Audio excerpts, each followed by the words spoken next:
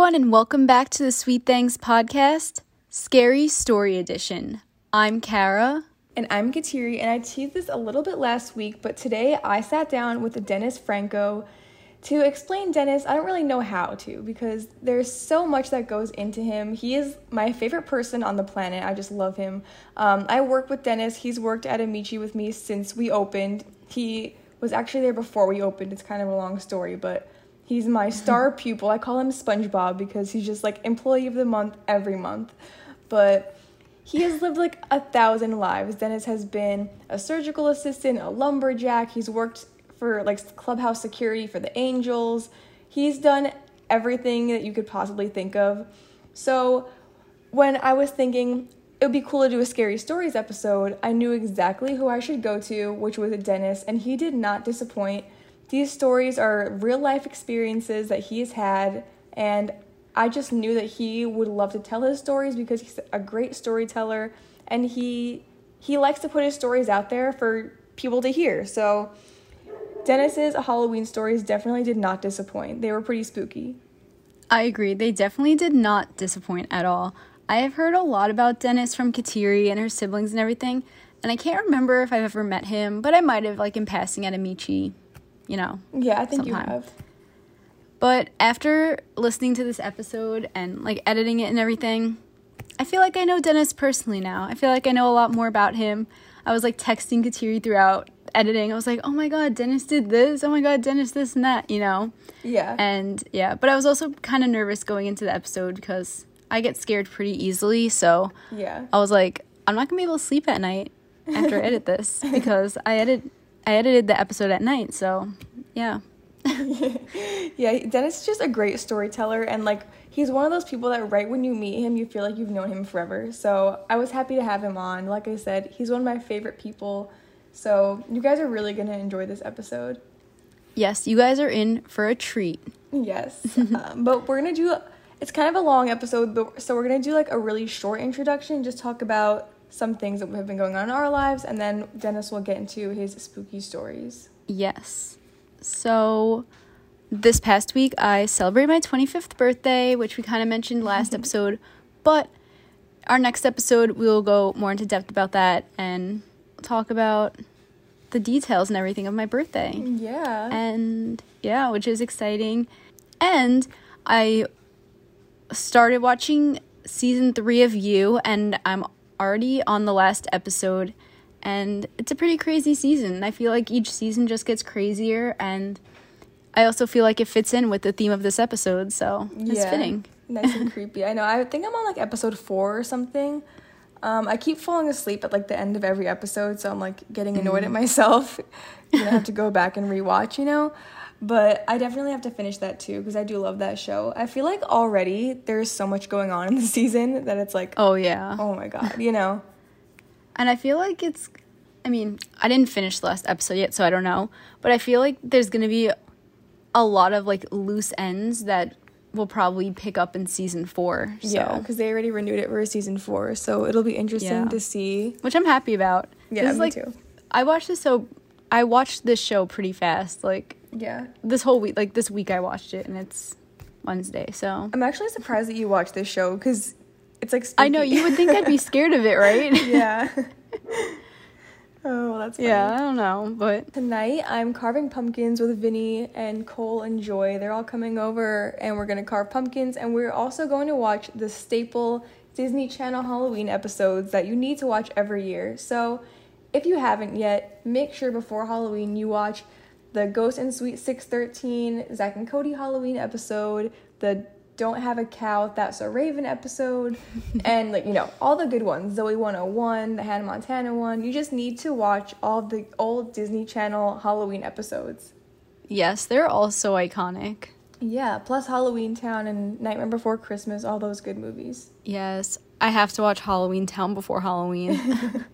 That's the best movies. Seriously. Oh, I also wanted to do a small business shout out.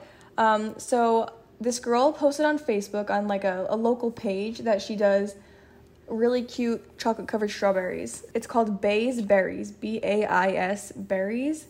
So when I saw these Halloween-themed strawberries, I knew I had to get my sister Joy some spooky strawberries because we always get each other something for, like, Valentine's Day, and we just do, like, little things like that for each other just out of nowhere. So I got her a cute box. It was, like, a horror movie themed where, like, the berries looked like the main scary people from horror stories, or it looked like it had blood dripping down in the strawberry. So she loved them. They were so cute.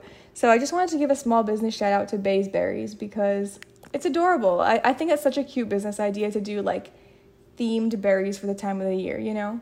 Yeah, that's really cute and such a good idea. I love that. Yeah, very cute. So if you're local in Arizona, like I said, it's at Bay's Berries on Instagram, BAIS Berries. And I'll post, like, a picture of the strawberries and her @ so you guys can follow her if you want to order some strawberries. Awesome. Woohoo. Let's get into the spooky stories with Dennis. Yes, now we're going to get into Dennis's scary stories. You need to listen to the end because the last story is just so spooky. Like, it doesn't get any scarier than that. Like, if I was in Dennis's situation, I don't know what I would have done. So enjoy Dennis's storytelling. I'm sure you're all going to love him just as much as I do and everyone else does. So enjoy and make sure you listen to the end. So what's the sitch?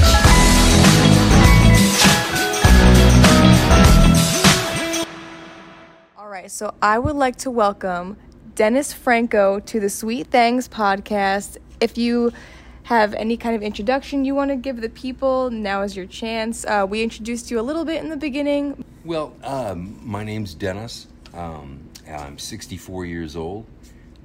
I work with Kateri. I have a varied background. I've done lots of different things in my life. And I've had lots of different experiences. And she asked me to share some of these experiences. And so I thought that I would put together a little Halloween segment here for you. And so I'm going to do some of my Halloween stories, some of my favorite scary stories that I like to share at this time of year. And this one here I call the Bakery Witch. And this happened to me in around 1965 when I was 8 years old. And it takes place in Tempe, Arizona. And interestingly enough, this story takes place in the middle of the day in a major busy part of town. With a lot of foot traffic and car traffic around. And so, it's not, it happened right in bright daylight, you might say. But anyway, my uncle owned a bakery. And my grandmother would work in the bakery occasionally to help him out. And that's what was happening this day. And they were at the bakery. And I went to school across the street from my grandmother, and so when I would get out of class, I would always go to her house and visit with her and my grandfather, and that's what I was going to do that day. But getting back to them, they were at the bakery that day, and my grandmother was working the front counter, and my uncle and another man and my uncle's son, my cousin, were working in the back. And this woman, this old woman, my grandmother said, it looked like she was a very old Native American woman, was how my grandmother described her, and said she was very old and had dark skin and wrinkles, and her eyes had cataracts, and they were like, white, like the pupils were white, and anyway, she was kind of scary looking, you would say, and but that's the way my grandmother described her, and so the woman walked in, and my grandmother asked her if she could get her something, and the woman didn't say anything to her, and so my grandmother, who spoke Spanish, asked her again in Spanish, thinking, well, maybe she'll understand me this way. And so she asked her, and the old woman didn't say anything, but she just kind of smiled at her. And my grandmother said it kind of creeped her out, because she didn't order anything. And so she got scared, and she went into the back to get my uncle. And my uncle wasn't really a nice man. He was kind of a rude, gruff guy, kind of a mean guy. And he often, I saw him be mean to my grandmother and my grandfather. And there were things that he did that I didn't care for sure. And that's what's going to come around here in this story for him. But she went into the back and got him, and in his way, he walked out to the front and he told this woman, what do you want? And she didn't say anything to him either.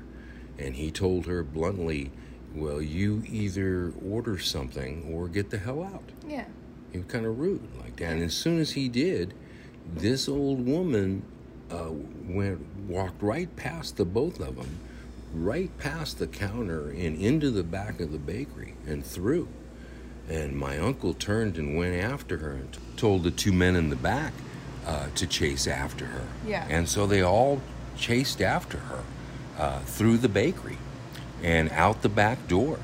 And they went out the back door. Now, mind you, my uncle was a big guy and a former football player. And his son was a good athlete, and the other man was a rodeo cowboy. Yeah, and athletic people. Athletic people, not old men by any stretch, And they're chasing after this old woman. Yeah. Who's outrunning them. Yeah. She outran them through the bakery. She fled out the back door and down an alley, 100, a couple hundred feet down the alley, but she's still outrunning these guys who didn't get close to her. Yeah. Apparently, because she gets to the dead end at the end of the alley, and there's a 6-foot wall that she promptly, and again, I'm telling you the story that I heard we'll get to that. Yeah. So she gets to the end of the alley, and she hops this 6-foot wall. Yeah. Which, keep in mind, a very old, wrinkly lady. Yeah. That's unheard of. And obviously outrunning these guys enough here at this point where she's ahead of them. She just hops this wall. And there's a big tree on the other side of the wall, which she just scampers right up. Okay? If you can believe this, she scampers up the tree where she turns around and she gets a perch up in the tree where she's taunting them down below. And these three men are now they picked up rocks and they were throwing them at the old lady in the tree. Yeah. Now this is quite a scene. Yeah. Again, in the middle of town, in the middle of the day. Yeah, imagine that. And then suddenly they're throwing rocks at her, and suddenly she just disappears. Just disappears. Oh my God. And so now they closed. They were shocked, and they shut down the bakery and went home and took my grandmother home. And that's about the time when I got out of my class and went across the street like I did every day to my grandmother's house. Yeah. And when I walked in the door, this is the scene that I walked into was my uncle sitting there at the kitchen table with his son, my cousin, and I walked in, and the first thing I know, dawned on me was that they shouldn't have been there. Yeah, that they were home at all. That they were home, It was the middle of the day here for them, and they should have been at the bakery, and they weren't. And what I observed was these. Even though I was 8 years old, I could tell that they were in shock. Mm-hmm. My uncle wasn't saying much. He was just had his head down, was shaking his head, no, I don't know, and that's what he kept repeating. Every time my cousin would say to him, ask him a question or which was basically he kept asking over and over again, what was it? Mm-hmm. My uncle would say, I don't know, and what was it? What could it have been? And then talking about throwing rocks at it. Yeah. And he said, I thought he said he was sure he was gonna hit it. He said he threw a rock, and he was an athlete, like I said. Yeah. He was a pitcher. Okay, Yeah. He was a pitcher, so you can imagine. And he said he thought he was gonna hit it, and that was at the point when it disappeared. Yeah. And how does that just happen? Well, Yeah, well, at the time, I'm trying to, take in the whole scene, just take it in. Yeah, because you were young. I was young. I'd already had a few experiences that had made me quite aware and observant. Yeah.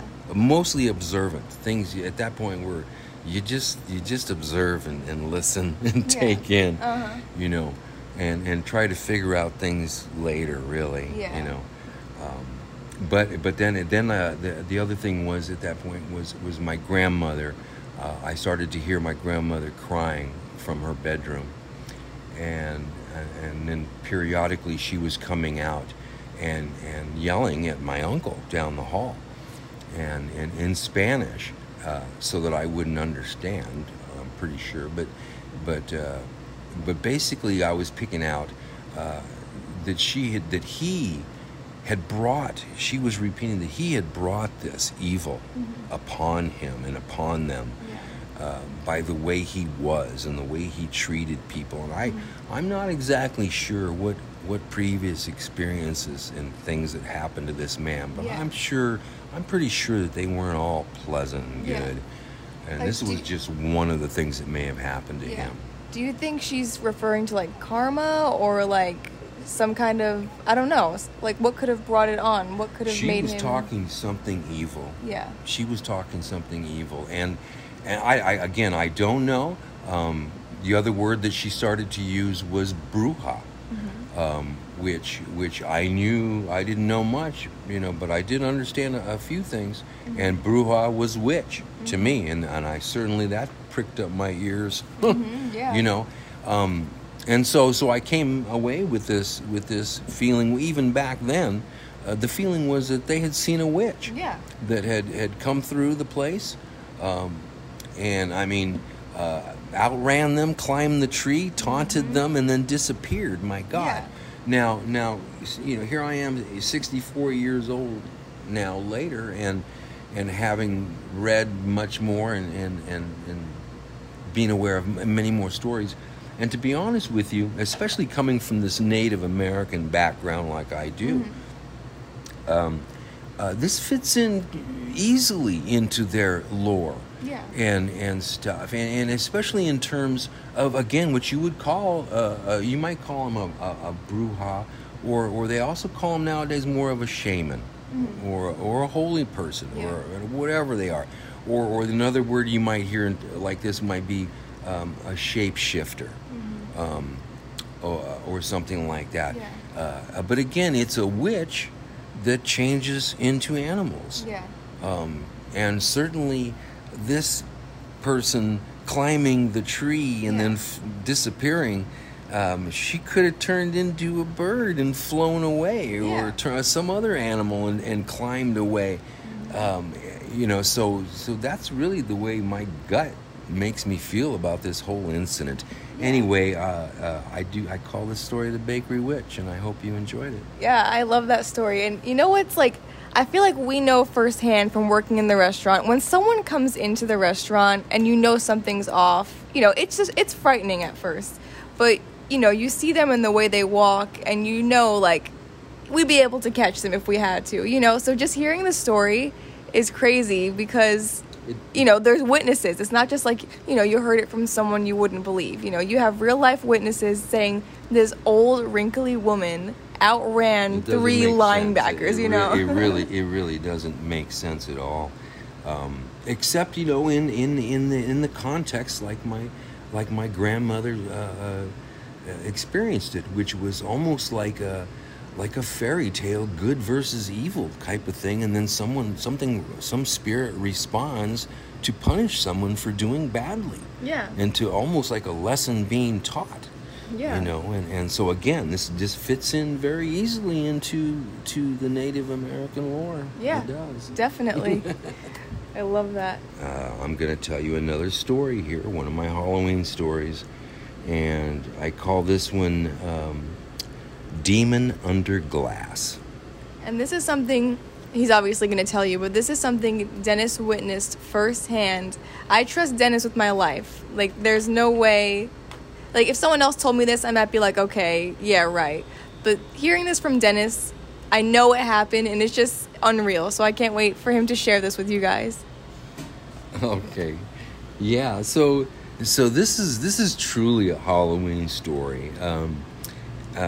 This happened on a Halloween night when my kids were in their mid-teens, and we love to do our own haunted houses at home, and fix up the house and stuff, and that's what we did that night. We had a great haunted house. But at the same time, at 9 o'clock, when things were slowing down and wrapping up, then we were ready to go get some candy for ourselves, and that's what we were going to do. And so we closed up our little haunted house and just headed off down the street a bit and around the corner, and one street down from where I lived. It was in my neighborhood, I mean, literally like 6 houses, 7 houses as the crow flies from me, and which, believe me, I used to think about. But anyway, so we were in the neighborhood just trying to get some candy, and we walked up to a house, and they had a haunted house of their own going on. And so we were about to go check that out. I said, let's go see this haunted house. When the neighbor was standing in his driveway in the house next door to the haunted house, and he stops me and he goes, "Hey," he goes, "you want to see something really cool?" And I said, and I looked at his house, and I looked at his house, and it wasn't decorated, and there weren't any pumpkins or anything, no lights, and I looked at him and I said, "What?" And he goes, "You want to see something really cool?" And I said, "Yeah." I said, "What?" And he goes, "It's in the garage." "Oh, it's in the garage." And he goes, "It's worth it." And I said, "All right." I said, and he goes, "It's 50 cents. And I said, 50 cents? I said, "You're charging for us to come in and, And he goes, "It's worth it, man." And I said, all right, here's $2, let's go. And so he takes me over to the side of his garage, and he opens up the door, and he's got kind of a roped off area, a pathway leading in this garage. And the garage is dark, and it looks empty. Yeah. It's dark and empty with a rope path going through it. And I'm thinking, what the hell? And he says, "Just keep moving. Just keep moving." And okay, and me and my kids, and I think my wife, my ex-wife, was with me, but I don't know. She may have passed on going through the garage. I don't quite recall. But anyway, through we went, and keep moving, he says, keep moving. And I didn't see anything, and then I noticed a small light coming from an area, and we walked up towards it. And we got there, and there was a glass window. And I would say that glass window was about 3.5 feet tall, or by 5 feet or 6 feet long, and glass. And it was off the ground, 3.5 feet. So it was about a counter height. But it was dark, and the only light I could see I got up to the window, we all did, and we're looking in. The only light was coming from a small little TV that was inside. And so we looked at it, and then we noticed that in front of the TV was a little chair. And sitting in the chair, you could see the figure of somebody, which at this point, the little man, and when I say a little man, he must have been about 12 inches tall. 12 inches tall. And this happened very quickly now. He turns and sees us and notices us looking at him through the window. And he runs over to it and starts pounding on the glass and yelling like, "Oh my God. My God." And the guy behind me is going, "Keep moving, keep moving." And so we keep moving, and now I notice they have a little plastic toy pitchfork. And the pitchfork, they have a hole drilled in the glass, and the handle of the pitchfork is going inside the box for this little man with the plastic pitchfork end outside. To poke people? that he's poking me with as we're headed out the door. The other thing that's disturbing about this is the little guy seems to be in on the whole thing. Yeah. Yeah. It's almost like he knows the cue. Yeah. There's somebody looking in the glass. He runs over, pounds on it, and then uses the pitchfork to push us out the door. Oh, my God. With the other guy yelling, keep moving. Uh-huh. Out the door I go. Now I'm standing in the darkness, and I'm thinking to myself, what the hell did I just see? Yeah. Oh my You know, God. what did I just see? And I quickly reached in my pocket and pulled out another 50 cents and told the guy, hey, let me back in there. Uh-huh. And he goes, no, only once. And I said, what do you mean only once? And he goes, just once. And I was speechless when another family walked up and he did the same thing to them. Hey, you want to see something cool? And only this time when the guy looked at him, you know, the family looked at him, I answered them. And I said, it's worth it. Mm-hmm. Oh my God. Now, I've asked Dennis like 1,000 questions about this story just because it's hard to wrap your head around. And, you know, I asked him, like, could it have been a child? Could it have been, like a TV screen? And he's like, no, because you described the figure as, like, muscular. Like, I you know? talked to my son within the last week. Mm-hmm. As I do every Halloween, believe me, we've been telling this story since it happened. Yeah, I'm okay, sure. Every Halloween we bring up the little man in the box, who I might add is now going to be known as the demon under glass. But so I talked to my son just this week, and my daughter, everybody. We all know the story. I talked to my mom today, like I said. We all know the story. Yeah. But I said to my son, hey, son, getting back to the little man in the box, I said, I want to run this past you real quick, you know, because I'm getting ready to do my boss asked me to do this podcast, and so I'm going to tell this story to people. And I just want to run this past you, son. I said, real quick, his favorite actor is Ryan Reynolds. And so I said to him, the little man, son, I said, did he look like A, Ryan Reynolds, or B, Shrek? And without hesitation, he said to me, Shrek. I cannot. And he said, and then he quickly followed that up by saying, Dad, seriously, he said, what I looked at, because of the size, you know, I would say he looked like an imp or a demon. Yeah.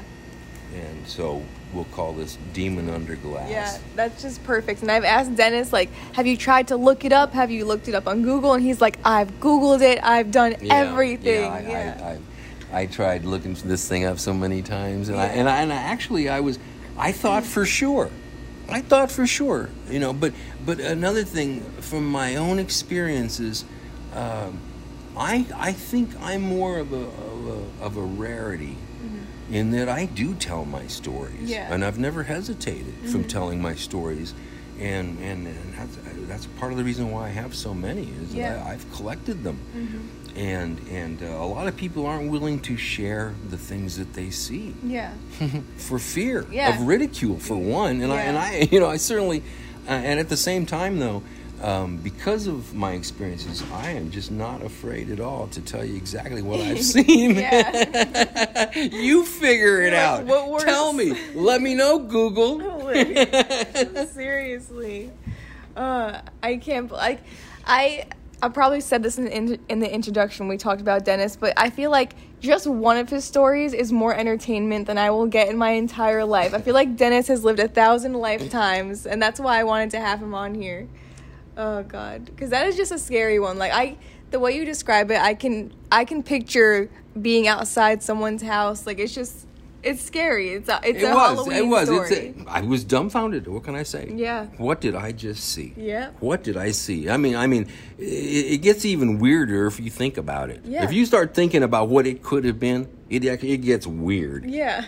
I don't know. You know, that's all there is. I'd rather go to bed at night thinking that it was somebody's incredibly trained animal. Yeah, helps you sleep at night. Helps me sleep. Oh God. And so now it's time for some ghosts. And I got to tell you, I've got so many ghost stories. I could probably do a whole show. with you just about ghosts. And I've been to some very, very interesting places. My family and I had great fun visiting and staying at some really cool places. I'm going to share with you tonight some stories about Jerome, Arizona. And I have a very unique perspective on this one. Most of what I'm going to talk about is going to be from the Jerome Grand Hotel. But when I started my experiences there, it was just an empty hospital. And it was in the late 70s when I took a job with the caretaker who lived in that old deserted hospital by himself. Now, really quick, Jerome is known for being like a haunted city, right? It was right? a ghost town. Ghost It town. was a ghost town at one point. And yes, there's a lot of experiences, but a lot of it comes from I think the fact that it was a boom town. Silver, and I mean, it was a crazy wild town. As a matter of fact, my grandmother was a bootlegger during Prohibition up there, and would make liquor in the basements of some of the hotels and distribute it through the dumbwaiters to the customers. Yeah, a lot of illegal gambling and all kinds of things. Yeah. It was a crazy town. So Jerome has quite a history, and it's also a very beautiful place. And it's got that energy from Sedona. There is a lot of energy up there. When you start talking about that area there in Arizona, they often talk about energy vortexes, and this certainly could come into play with that whole Jerome haunted thing going on. Anyway, let's get back to me coming into town in 1979, and I met this guy.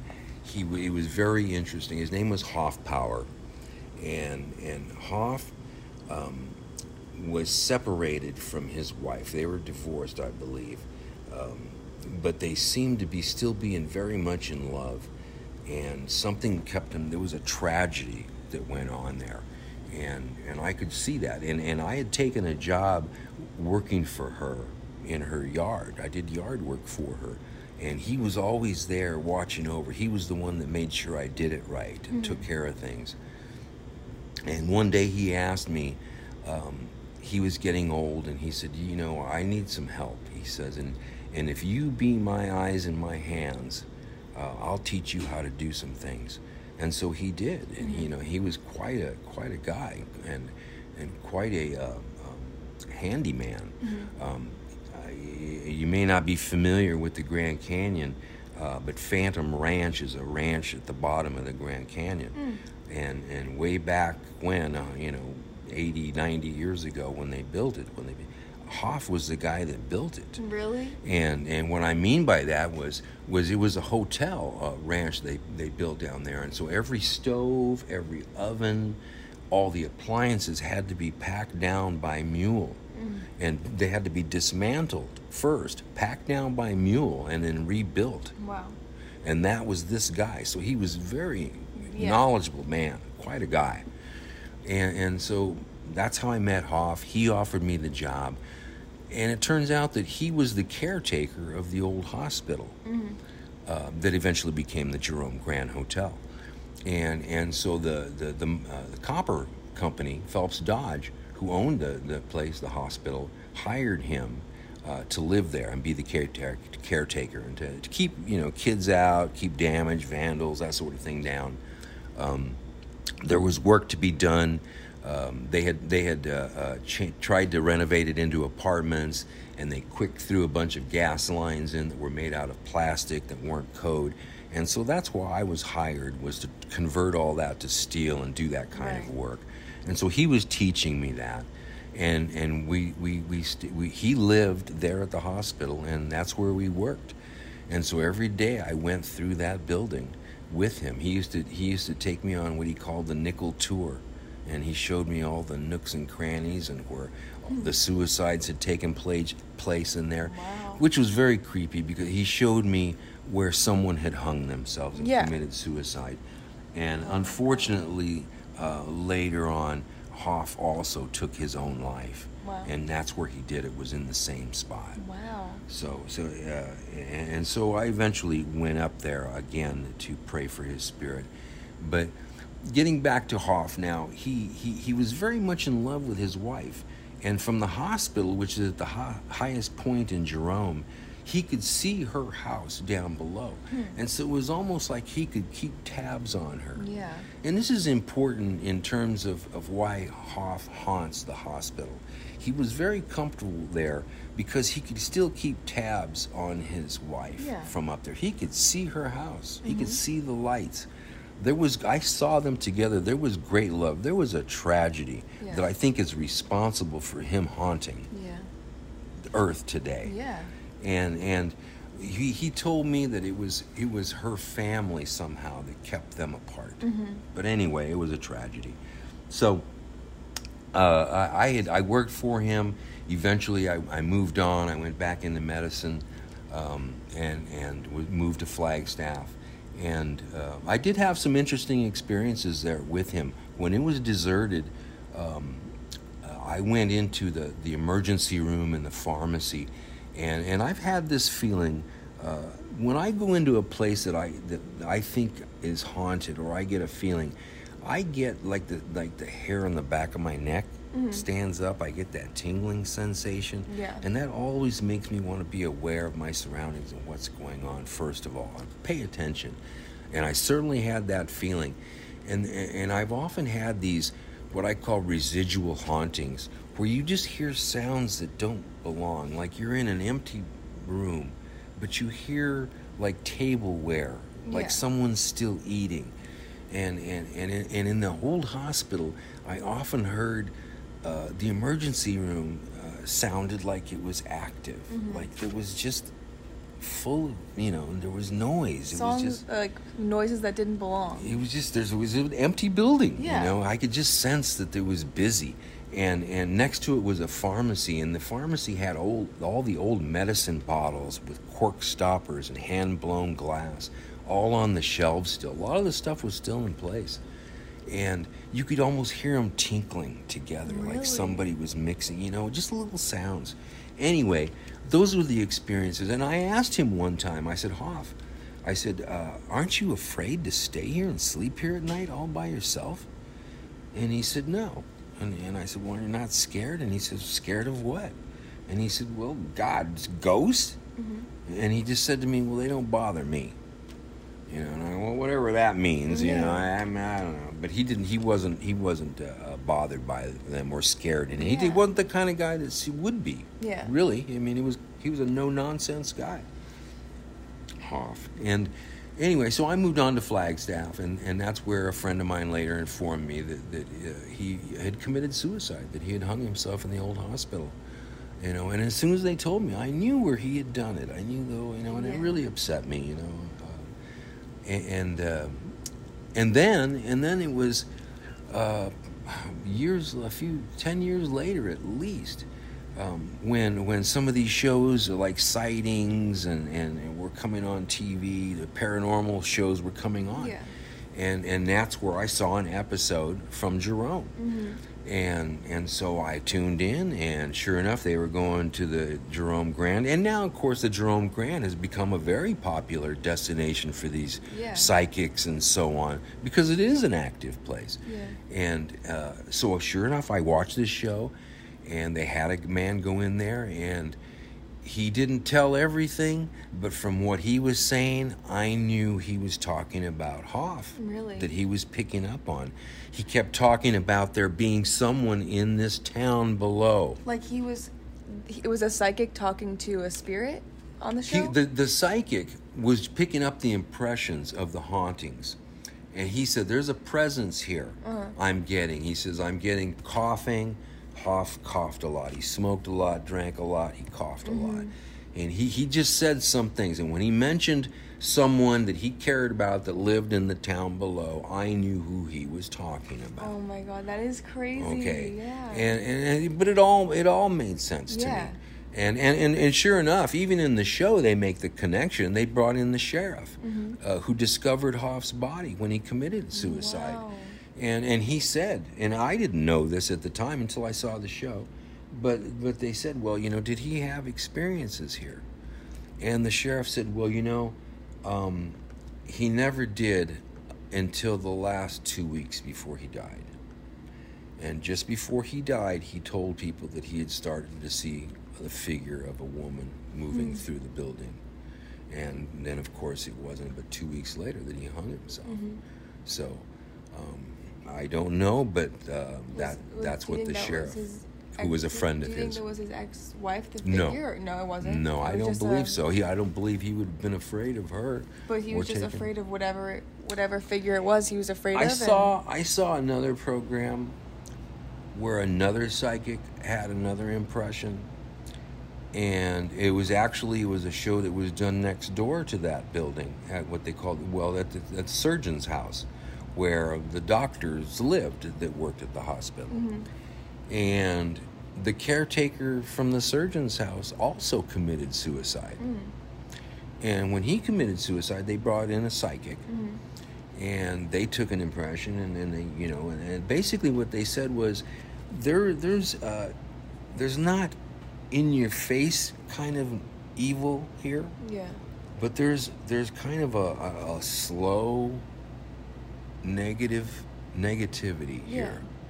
So that if you live here, that's somehow gonna impact you, or and the fact that both caretakers of both buildings killed themselves would lead you to believe that it does have some negative feeling. Absolutely, there.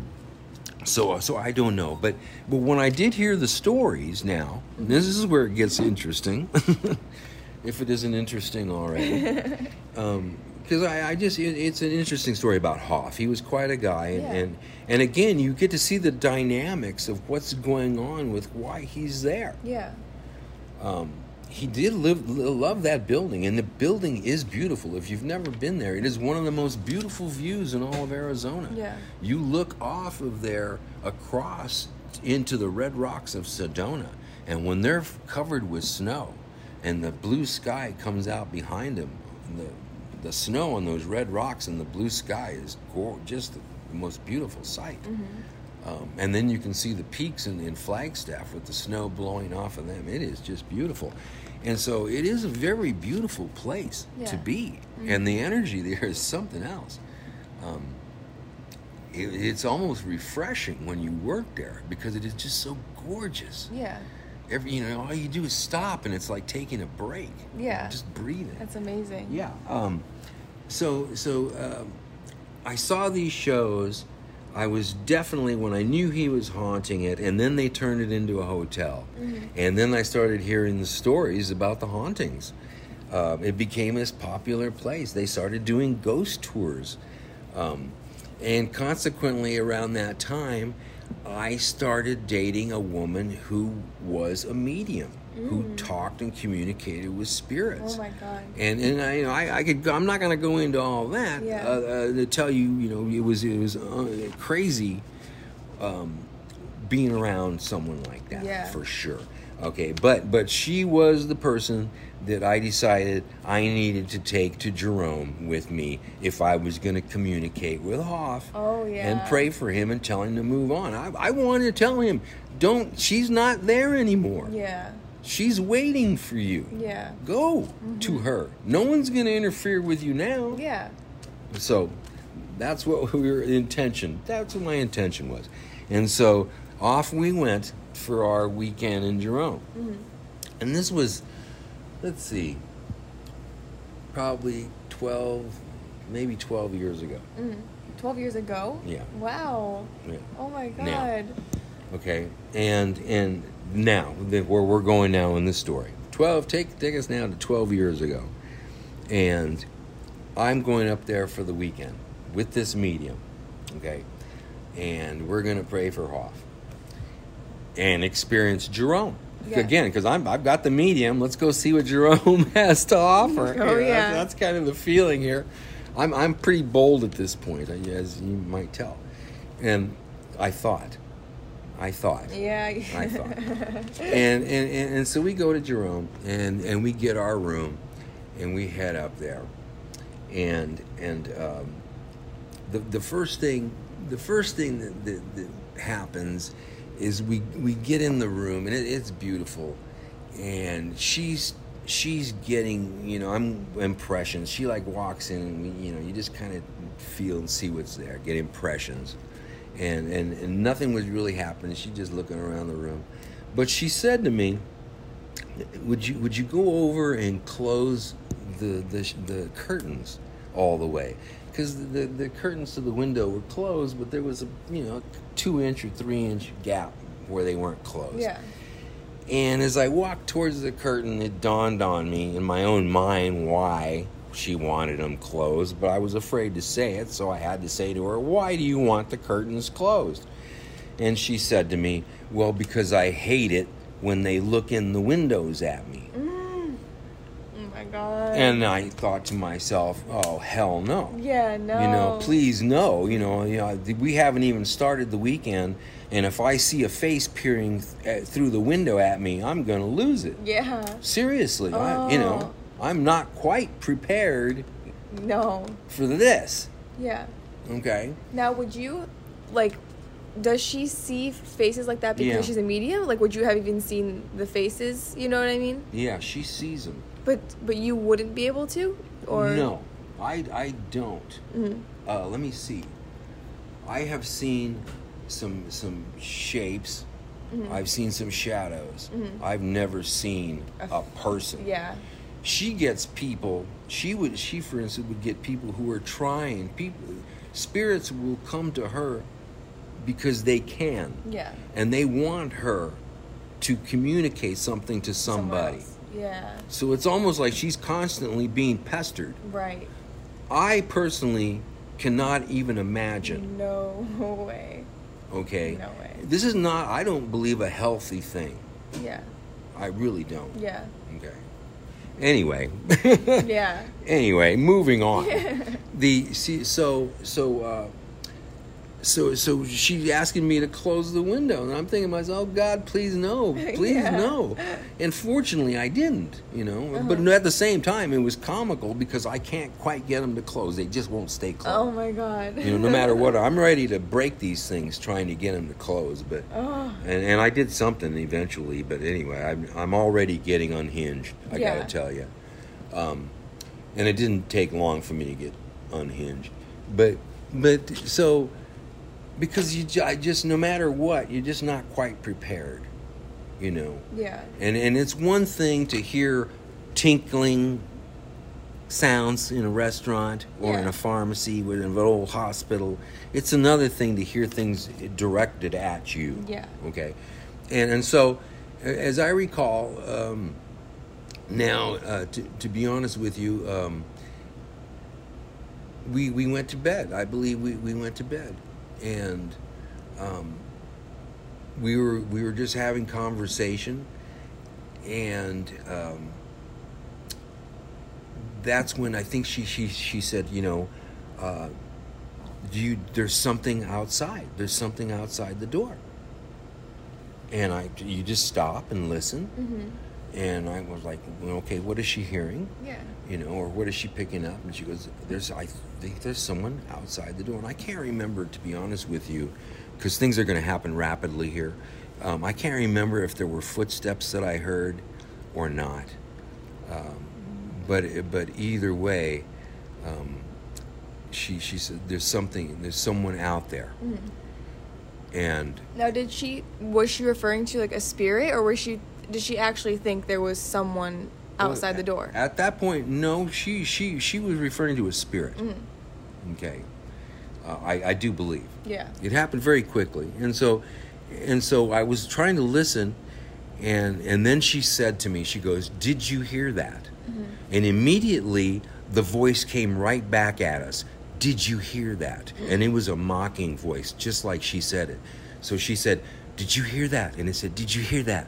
And then she said to me, oh my God. And it said, oh my God. And then she goes, oh God. And then went, oh God. Ha, ha. It just mocked us. Oh my repeating, God. yes. Yeah. I heard it clearly. So first she said, there's something outside the door. Then it started mocking us. Then she said to me, open the door. Yes. Yeah.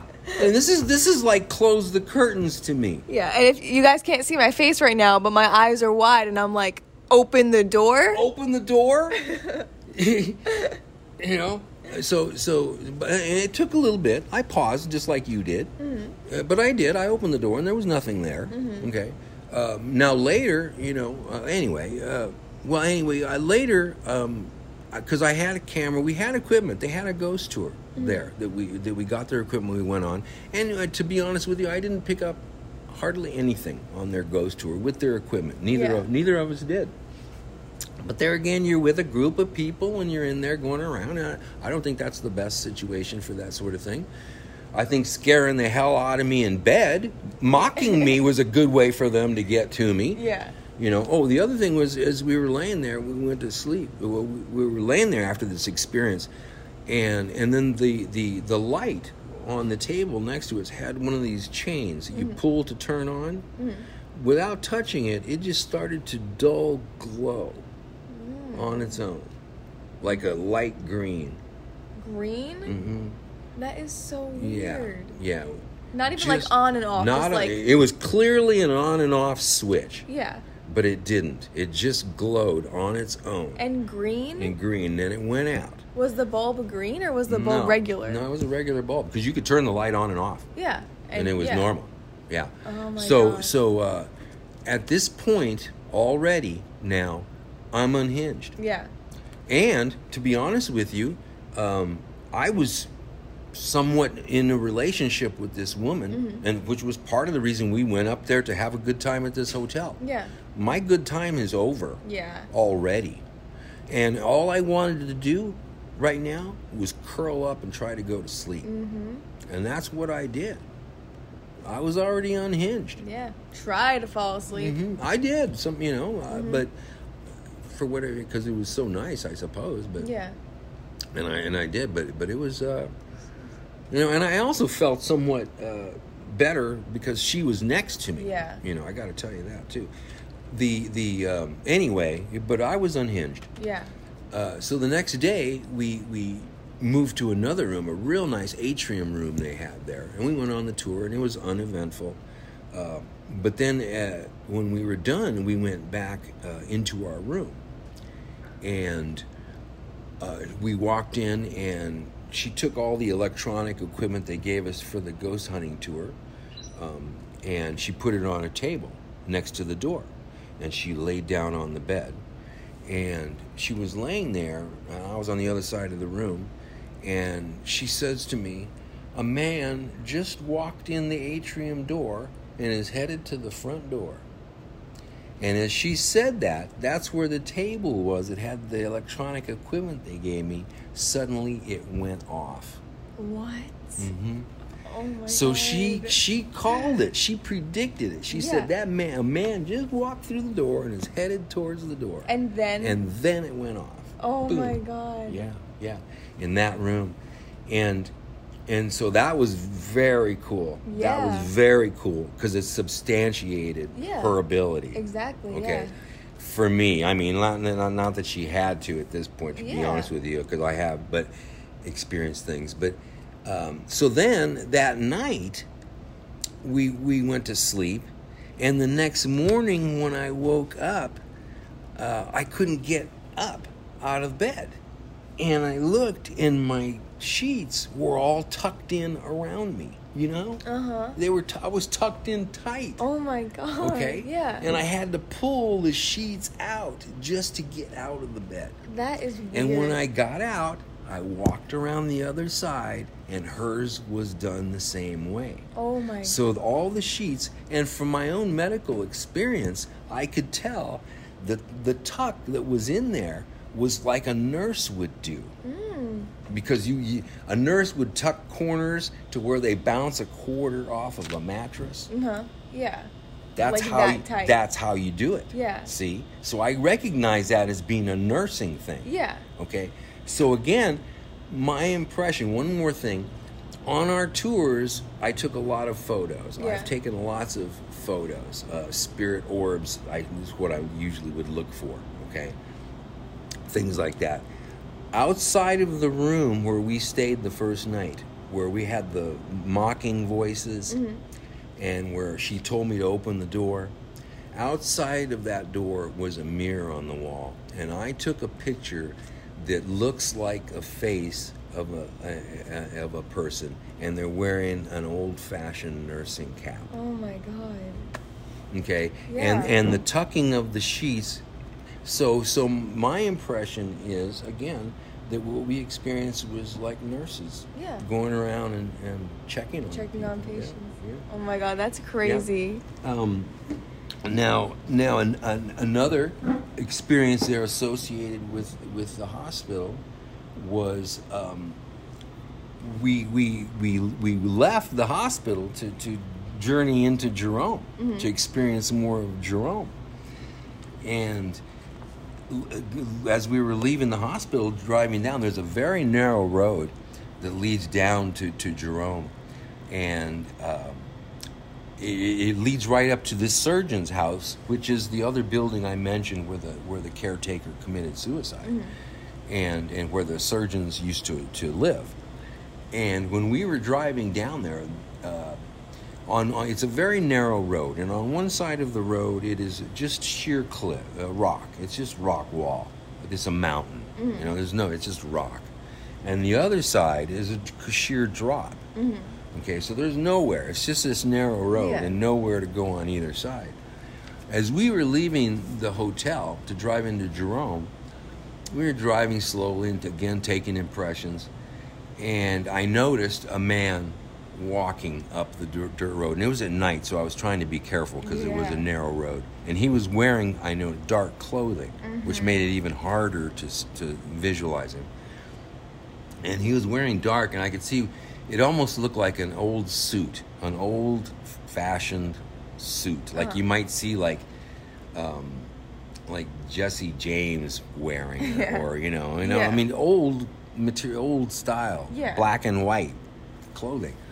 And but a suit, and he was walking up the road. It looked like kind of gray hair too, but it was very grayish. And he was walking up the road, and we were talking. She and I were talking, but I saw him, and I didn't take my eyes off him because I had to know where he was. So I didn't hit him. And he came up, and on her side, and I just mentioned, I said, just lock your door. Yeah. I just told her, just lock your door. I don't know who this is. Yeah. And as I said that, and she turned to lock the door, and all of a sudden his face was right in the window. No. Right in the window. Oh my God, no. Okay. And it happened so quick, and we both, our heads turned with him to follow him down the side of the car because we're moving. Yeah. Okay. We turned to follow him, and he was gone. No. Gone. Oh my God. Okay. And I told her, where did he go? There's nowhere to go. Yeah. And I mean, we were talking. I thought he was a man walking. Yeah. And that's when I realized, that was a ghost. Yeah. That was a ghost. That wasn't a man. That wasn't. It was grayish and black and white. Yeah. And he was there and gone. Then he was gone. And again, like, even if you were like, oh, maybe it was a person. Like, to get that close to someone's car, that's not a person. Well, there was just nowhere for him to go. Yeah, and he just disappeared. Yeah. And when I thought about it, I've learned to trust my gut, my intuition. And I got my impression there was like a residual haunting, that this was a doctor that was repeating what he did in his lifetime, which was going up to the hospital probably to make his rounds. Yeah. And repeating that. And that's what I saw. Wow. So that was quite an experience there too. Very so.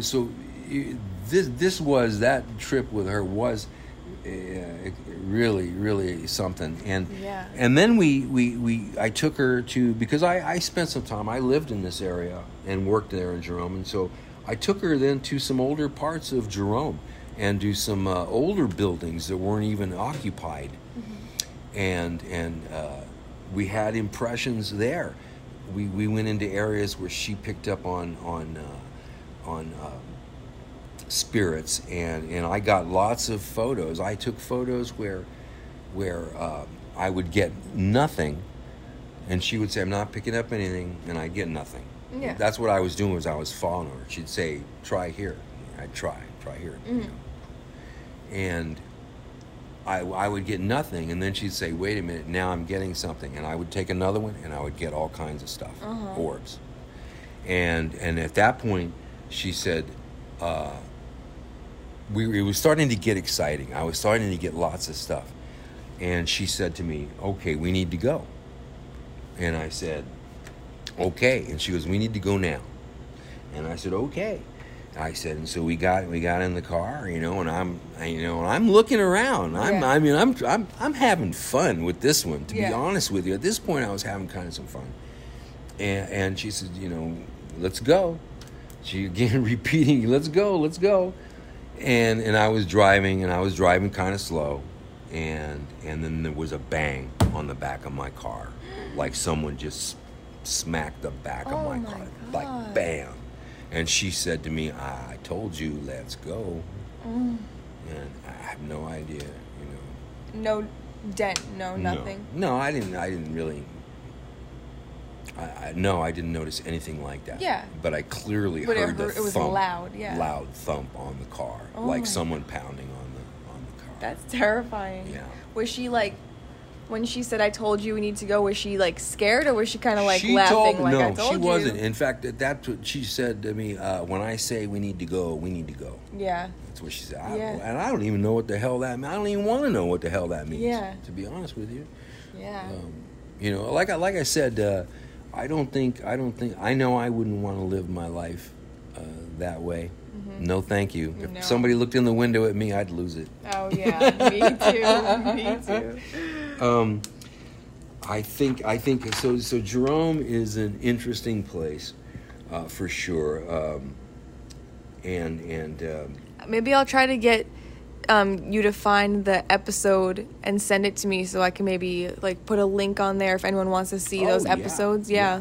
Absolutely. Yeah, that'd be well, cool. that would be almost anybody, whether it's ghost adventures, sightings, ghost hunting, whoever. Most of them have been to Jerome. Have been. Yeah. And you can get the information on it. I think, as a matter of fact, I'll look at it. I think I have a Ghost Adventures that has it. Yeah, that'd be cool. We could tell people where they can look, see what you heard. And certainly, like when I was there with her on that trip, I talked to the owners and the management there of my experiences. I knew they'd want to know. Yeah. And I knew they'd want to know my history with the building also, because I had known Hoff and had worked there when it was deserted. And that sort of thing. Again, it's a special place, but for the most part, I really got the impression that most of the stuff there is just nurses and doctors just doing what they normally did. Yeah. So Because it used to be a hospital. I hope you enjoyed my story of Jerome. Yeah, that's crazy. Do you think you would have experienced any of that if she wasn't with you? The medium? I don't think so. Really? I really don't. Except I would have had my own Yeah. experiences. My intention was to go up there and pray for Hoff, and I was going to do that regardless. And I would have found my own way to connect with him. Yeah. Yeah. That's crazy. Are we Is this ready? the round off? Let's do Dennis is saving this special story for last. Well, this special story is a special story, and so we've done we did the Bakery Witch. We got our Halloween witch in. We got the demon under glass. We got the ghost, and now this one I don't even know what to tell you, but I call this one my Amityville Horror.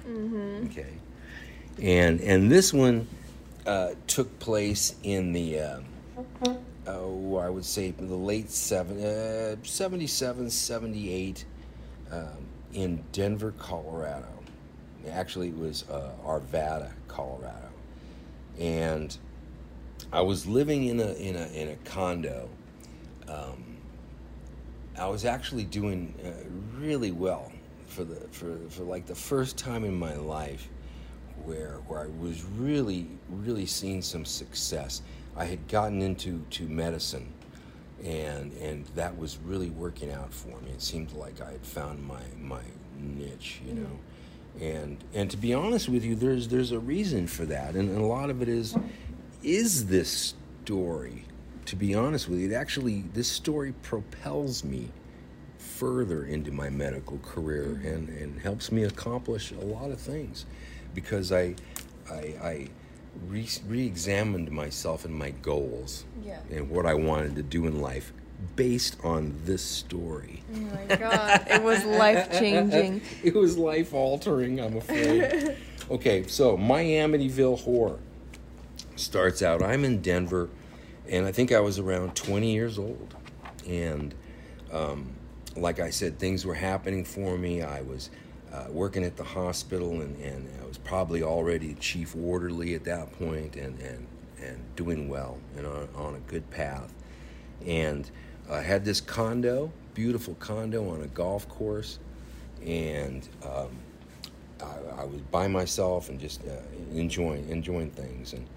But I had a friend of mine who was from here in Phoenix, and he had started dating a woman, and turned out, you know, she was came from a very wealthy family from back east, and when he found that out, I think that was all he saw, and that's all he could see was marrying into this wealthy family. Yeah, and she had brought out her family to meet him, and they didn't care for him at all. And so the next thing I knew, he called me to tell me that they told her that if she married him, they were going to disown her. She wasn't going to get a dime. So that was, you know. Yeah. And so, you know, she was obviously, she was in this dilemma, you know, with this guy, and probably didn't want to hurt his feelings, you know. Yeah. But anyway, she was trying to shake him, and she became I think it was a Seventh-day Adventist or some religion that was very strict. She changed to like a strict religion? Yes. Oh, okay. Very strict religion that pretty much outlawed everything that he did. Really? Yeah. Oh, you know, yeah. no like sex. A loophole. Yeah. Oh. Yes. And you know, and so and she was. But he didn't faze him. He only saw the dollars. He only saw the money. You know, and he was willing to put up with whatever to get the money. See, I mean, it was a mess. Yeah, that is a mess. It's an ugly mess. This is like my uncle in the bakery. This is evil brings evil. I'm sorry. And so they were going to Bible study every night. Okay. Every night. Oh my God. Okay, reading the Bible, and so that wasn't working. Yeah. You know, and so they did this for about 6 months. Wow. 6 months, at which point she figured, all right, this isn't working. So I you know, I'm just going to flat out get rid of this guy. I got to tell him this is it. And that's what, you know, and so she did. She ended it. So one day I called him, and he was down in the dumps. And I said, you know what, John? I said, you need to get out of there. He was still living at home with his parents. You know, this is right out of high school. And I said, you know, well, not right out of high school, but not long after. And I said, you need to get on with your life. Yeah. I said, come on up here to Denver. I said, there's jobs up here. There's good money. There's lots of people. There's lots of fun. There's lots of things to do. Yeah. You can stay with me until you get on your feet. Get a fresh start. Yeah. Okay. Trying to help him out. And so he did. He came up. But this was not the same guy. I realized too late this is not the same guy I knew in high school. He had changed. Yeah. And not for the good. And But he was just a user. He was just using people to get things, everything he needed.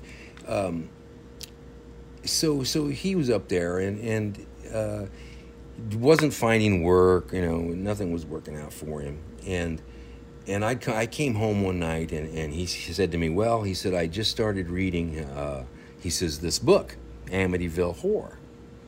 He says, and he says, I just been reading the Bible for 6 months. Mm-hmm. He says, I still read the Bible. Yeah. He says, but I've been reading the Bible, I read the Bible. He says, now I'm reading Amityville Horror, which to me was a red flag right from the get-go. I'm like, let me get this straight.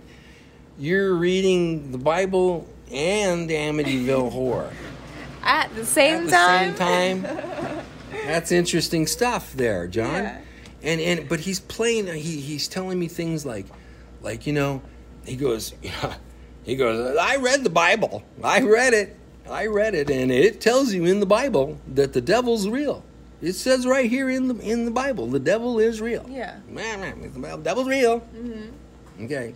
And he says, and these people are staying in this house.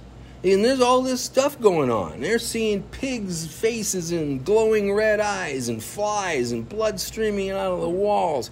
He goes, these are all signs of the devil. Mm-hmm. Why did they stay? He goes, if they saw this and they knew it was the devil, why didn't they leave? Yeah. He goes, these people should have left. He goes, I don't know, John. I'm still trying to figure out why you're reading the Bible and Amityville Horror together. I said, and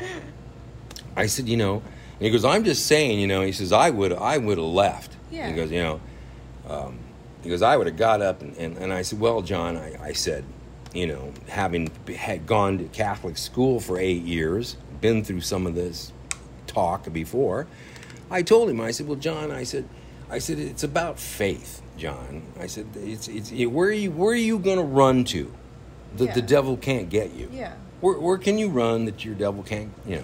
Where are they going to go? I said, but, you put your faith in God to protect you, and then that's what faith is, and then, Yeah. That's how the Bible works. Yeah. It's really about faith, John. And he says, well, I don't care. He says, I'm telling you. He says that if the devil were to show up, he says, I would get the hell out. Yeah. Period. And he goes, if the devil appeared right now, because I asked him to, right now, and showed himself, he says, if that front door were to open up right now because I said the devil was coming, he goes, I would get the hell out. Uh-huh. No sooner does he say this to me. Mm-hmm. And we lived on the second floor, and there was a wooden staircase that came right up to just our condo with a balcony. As soon as he said that, I hear outside on the staircase the steps start, and it was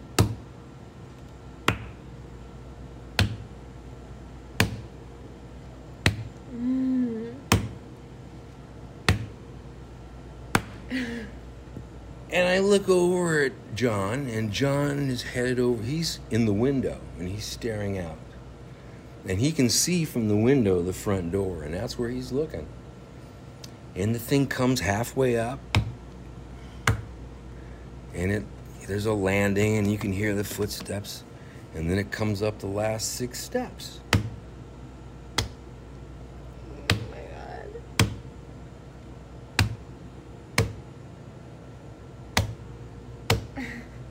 Right up to the front door, and I see the doorknob turn. No. And the door swings wide open. Oh my God. And he was just staring at nothing. There's no one there. Yeah. There's no one there. I heard the steps. I saw the doorknob turn. I saw the door. He called it. Yeah. He asked for it. He asked for it. I was standing there, and I grabbed the door, and I shut it. And I turned around, and I looked at him, because now Now what the hell am I going to do? Yeah. Now what am I going to do? You're living Thanks a with me. lot, Yeah. you moron. Yeah. And so I said, now, I don't know what you believe, John. I don't know what you believe. But I'll tell you what I believe. I believe I'm going to bed. Yeah. You know, basically what I was telling him was, you're on your own, Yeah. dumbass. Yeah. I went to bed. And I went to bed, and I was already praying. I crawled in bed, and I could feel whatever evil that was just follow me right to my room. Oh my God. It was like it didn't care about him at all. No. It was like, I own him. Yeah. I want you. Oh my God. It followed me into my room, and I got into bed. And I hadn't thought about religion since I had gotten out of 8th grade. Mm-hmm. Yeah. That all changed. That all changed, and I made a pledge, right? God, you protect me right now, and I will never ever forget you again. Oh my God. And I can only tell you, I had the sheets over my head praying. Oh my God. It felt like the Archangel Michael came and fought whatever Yeah. in that room. Yeah. And part of the reason I tell this story is for people to be careful Yeah. Careful And what you what do, to what you do. say. when it happens. Put your faith where it belongs. Oh my God, that story is insane. It's like that is something that you would never believe unless you were there, you know? This guy, he's no longer a friend, but occasionally, because we went to high school, he would be at a reunion or something. And if you asked him, he would just shake his head and tell you, I can't tell you. Like what happened? Yeah. Oh my God. That is so nuts. Yep. But like I said, it literally propelled me on to my medical career. Yeah. And I was able to not think about myself in a selfish way, and was able to put my patients and people and what I was doing ahead of everything, Yeah. and in hopes that whatever chased me down my bedroom wouldn't come back. Yeah. Oh my God. That is nuts. That change. That's life changing. Life-changing story. So thank you, Kateri, for letting me tell the story. Thank you for coming and telling your stories. Like I feel like it's important. Like you said, so many people experience things like this and they never speak about them. And it's just, I've always loved how you always tell your stories to us. It's like, it's our favorite thing about you. You're the best storyteller. So thank you for coming on. My pleasure. What a scary, spooky episode. Oh my God. These stories are really scary. As Like, they're scary when you hear them from him, but can you imagine being him and being the person experiencing all this stuff? no, I can't. I feel like I would just be scared of everything. Like, I don't know how he just like goes on normally, you know? I would be so nervous all the time that I'm like something's gonna pop up. No, I know. And another thing about Dennis that I told him, like, we'll have to have our own, like, maybe next year or something, we could do an aliens episode. But Dennis has had several alien encounters, and, like, he sees UFOs, and he single-handedly helped me believe in aliens. Like, I did not believe in aliens. But after hearing all of Dennis's stories, I trust, like I said in the beginning, I trust Dennis with my life. And they're literally first-hand encounters, so how could I not believe in aliens after that, you know? Yeah. So it's just, I just can't believe that people, and I feel like it is like certain people see and hear all these things from like all these different, I don't know what the word is, like, you know, like ghosts or all that kind of stuff. Yeah. You know, I wasn't one of those people that was handpicked, I guess, but I think I'd be scared if I was. I don't think I'd want to be. I know, right? Yeah, no. It's crazy. Like, I can't even, like, imagine being a medium. Like, I know, that is insane. I can't I could imagine. not. No. And people just talking to you to try to, like, get to somebody else. Like, I don't know. I would be spooked. I would be scared for sure. What was Yeah. your favorite story that Dennis told? So the last one was definitely the scariest. It is like, I just cannot imagine that happening. Like the footsteps and the door, and I just cannot imagine that. But my favorite one, like, my heart is with the demon in the box, like the demon under glass. That's my favorite scary story. Dennis tells me that story all the time, and it just never gets old. And I just always wonder what it was. Like, what is that thing, you know? Yeah, no, I liked that one a lot too. That was a good one, because you just like left like, what the heck, like what the heck, like what was that, you know? Yeah, and here Dennis is, however many years later, still wondering what it was, and his kids too. They all just have no idea what it was, and they never will, you know? It's crazy. Yeah. I really liked hearing about all the different Jerome stories, because I had never even heard of Jerome before, but now that like hearing about that place, it sounds kind of creepy. It was really interesting to hear, like, about that place and that things like that go on and that he was experiencing things firsthand there. Yeah. And I know, like, you mentioned to me the sheets being tucked in, like... Yeah. Ugh, that is so scary. That's so creepy. Like, the fact he was tucked in like that, and then she was too. Like, yeah. Oh, okay, what? And the glowing green light, can we just talk about that for a second? I can't. I know. I hope you guys enjoyed hearing from Dennis as much as we did, because I don't think he disappointed. He did not. I love Dennis. Dennis came through. He really did. A little, like, something that just describes Dennis really quick is, so a few years ago, almost my entire mom's side of the family came to Arizona for Easter. I think Kara's family was the only one that didn't come. But everyone came for Easter, and, like, they ate at the restaurant, obviously, one night. And, you know, Dennis came out and talked to everybody, and he's just a guy that you instantly love. And so we invited Dennis over for Easter, and he didn't come. But I remember just at one point in the night, everybody was chanting his name. He wasn't even there, but we were at our house, and they were like, Dennis, Dennis. And so I just took a video and sent it to him. So sometimes we laugh about that. I'll have to post that on the Instagram story or something. What a legend. I know, like, that just tells you everything you need to know about Dennis. Like, you meet him and you love him. Yeah. Yeah. Great guy. I can't wait to, like, see him next time I come to Arizona. Yeah, he'll be there.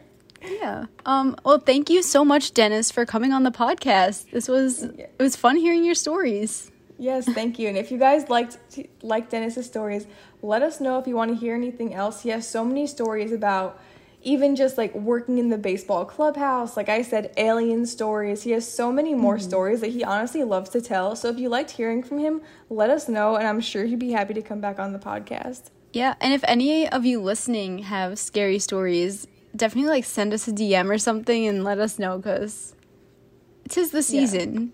Yeah, 'Tis the season of spooky. You know? Yeah. I love it. But with that being said, I guess let's just get into our sweet thing of the week. Something healthier. How about jelly beans?